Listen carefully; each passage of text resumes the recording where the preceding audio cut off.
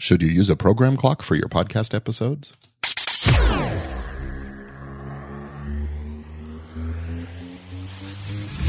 This is the Law Podcasting Podcast, where you learn how to use modern media to get your message out and more good clients to your law practice.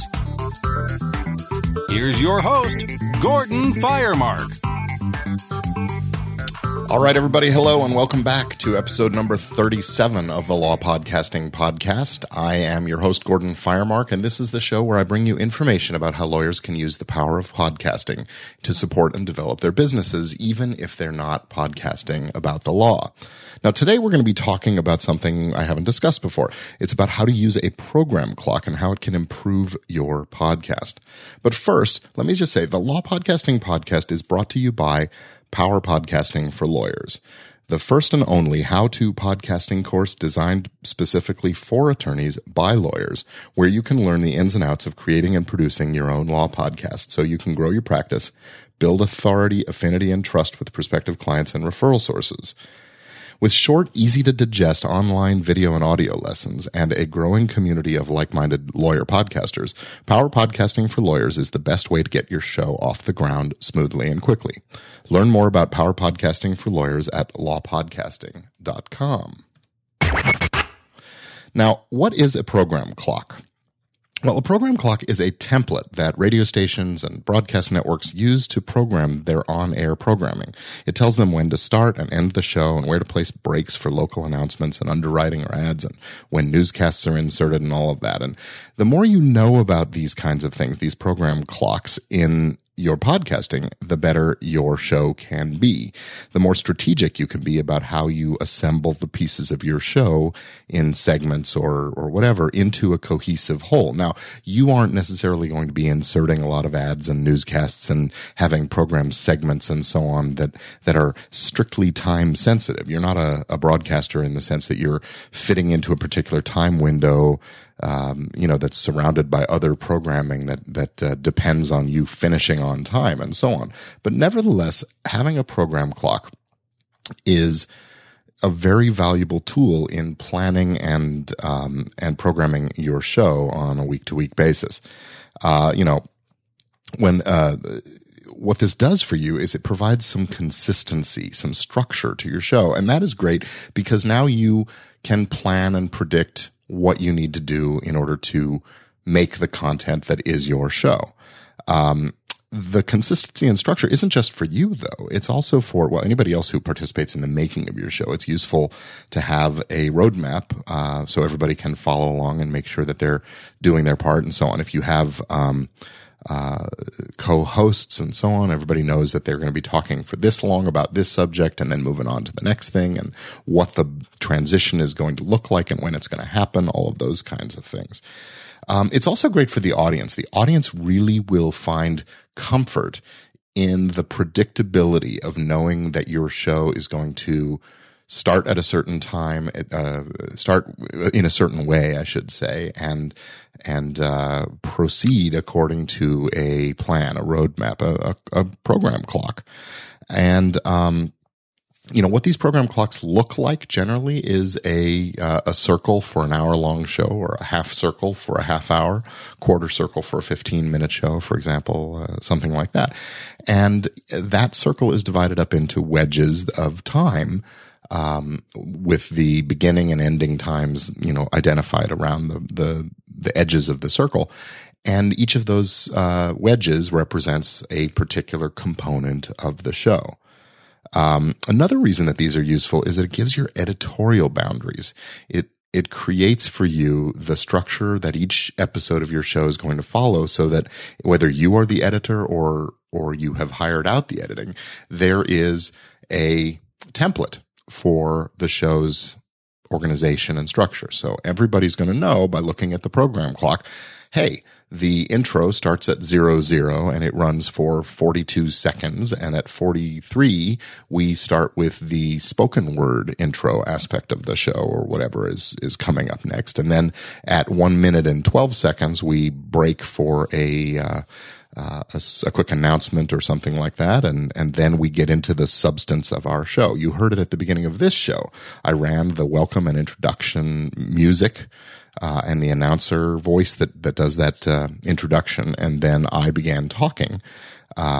Actually, I started with a cold open, a quick one-liner. Then I ran my intro music and announcement, and then I started talking. And then I jumped out to the quick word about the Power Podcasting for Lawyers course. That's the ad insertion that goes in there. And then I began with the substance of the talk, which is segment 1 in my clock, that talks about what a program clock is and why it's useful. So how do you go about developing your program clock for your show? Well, what you do is you take down your, you take an example of your show that's pretty typical of how it goes. If you've already had episodes created, if you're creating episodes, going forward, you can also just start with a blank piece of paper, figure out how much time the various segments are going to be, and organize them in a ladder format or something like that says, the cold open, the musical introduction, the spoken word intro, an ad block, or it could be a call to action or promo or something like that.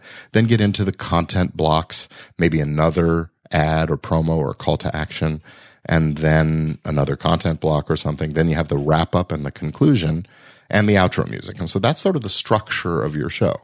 Now you figure out how much time each of those lasts, at least the common elements that are going to be in every single episode: the cold open, the music intro, the spoken intro, the ad blocks, promos and things like, and the wrap up and the conclusion. Now, once you have those, let's say they add up to, 6 minutes out of your 30-minute show or something like that, you can lay them out across the show's running time in wedges, like as though on the clock face. Now, it may help also to color code the wedges as you do this, so that we know that a green segment is you speaking, and a red segment is a recording being played, and a blue segment is something else. Or you do something like that. And you want to indicate the starting and ending time markers for each segment, so that you can follow along and track.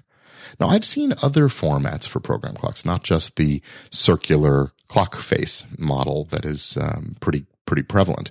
You can use a vertical bar graph that indicates the various time frames and things, or a horizontal timeline with dividers along the way to indicate what segment starts when. You could even just do a rundown document. This is really just a list of the topics you're going to cover.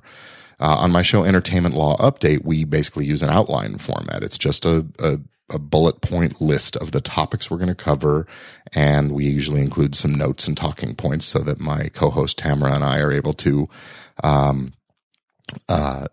follow the rundown as we go. And we don't actually have any time indicators in there, but I've gotten very good at predicting the lengths of stories that we need to include and how many stories to include in our show.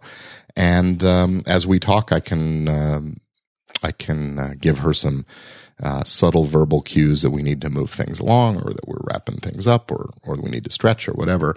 And we fill up the time that way before we get to the very end and wrap up the show. If you do video, you might also be familiar with the storyboard approach, which helps you plan the visual components of the show as well. And it's the same idea. It gives you a set of tools with which to plan and set out the progression of the program from beginning to end. So how do you use your program clock? Now, in the terrestrial radio and TV world, they adhere rigorously to their program clocks because, let's face it, if you're talking about many of you are probably familiar with the NPR show All Things Considered. Well, you know that at the top of the hour they do a newscast, and that runs for about the first 6 minutes of the hour, and then they get into an announcement about the sponsor or who provides the funding for the newscast, and then they get into the first segment of the show, and then they do another bumper and another segment, and then they go back out to some local information from the local station, and that local station is waiting for that window to open, and they open their microphones at the right time, and they begin speaking, and they fill their time, and then it goes back to the national news or national national stories, and they proceed through the hour like that. So that is the way the mainstream media does these things. Now, you're not in that business, and you're not depending on other people's content coming in and filling certain gaps in the schedule or whatever. But it's still helpful to have this sort of goalposts document in front of you, this target to aim for. If you go a few seconds long or short, nobody's going to care, but it's nice to be able to consistently produce quality content without so much worrying about exactly how long you need to talk and whether you have to vamp and those kinds of things. It's useful to have this in front of you as a guide when you're recording, and it's sort of like an outline for the show. It's also useful to have it on hand while you're doing the editing, as I mentioned before, and even when you're writing the show notes, because now you have a refresher of what you've been talking about. But you don't want to be too rigid. Even the mainstream media, where the clocks are sacrosanct, they do sometimes depart from them when the situation warrants it. I'm thinking of examples like a breaking news when there's special coverage going on. And you can do this too. In fact, if you have a format and a template for your show, it can be a great and very powerful media tool to announce at the top of a show, hey, this is going to be different from our normal episodes. We're going to depart from our usual format because, and here's why. And that will get people's attention and get them paying attention to what you're doing in a way that is powerful and captivating. So the point is, a program clock is an essential planning and accountability tool that you can use for your show. And I want to encourage you to give this a try. In the show notes for the episode, I am including a link to a couple of good articles about show clocks, and in there you'll find some examples of the show clocks that are used at NPR's shows. They had a bunch of illustrations there. And I want you to take a look and just give some thought to whether using a program clock for your show might help, might make some sense. If nothing else, it'll give you food for thought. And if you decide to adopt one, or you already have one, I'd love to hear from you in the comments on the episode. Give me give me an email. Shoot me an email on Gordon@lawpodcaster.com, or just in the comments and in the blog post for episode number 37, lawpodcaster.com/37. And let me know what you use. And if you have a picture or something like that, I'd love to see it. Maybe we'll put it into those show notes as well. And that's going to about wrap it up for this episode of the Law Podcasting Podcast.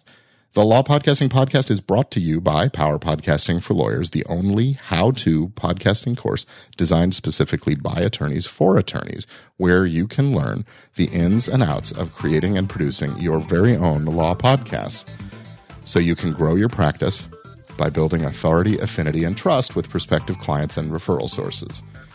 It is by far the best way you can get your show off the ground smoothly and quickly. Learn more at lawpodcasting.com. And until next time, keep on podcasting.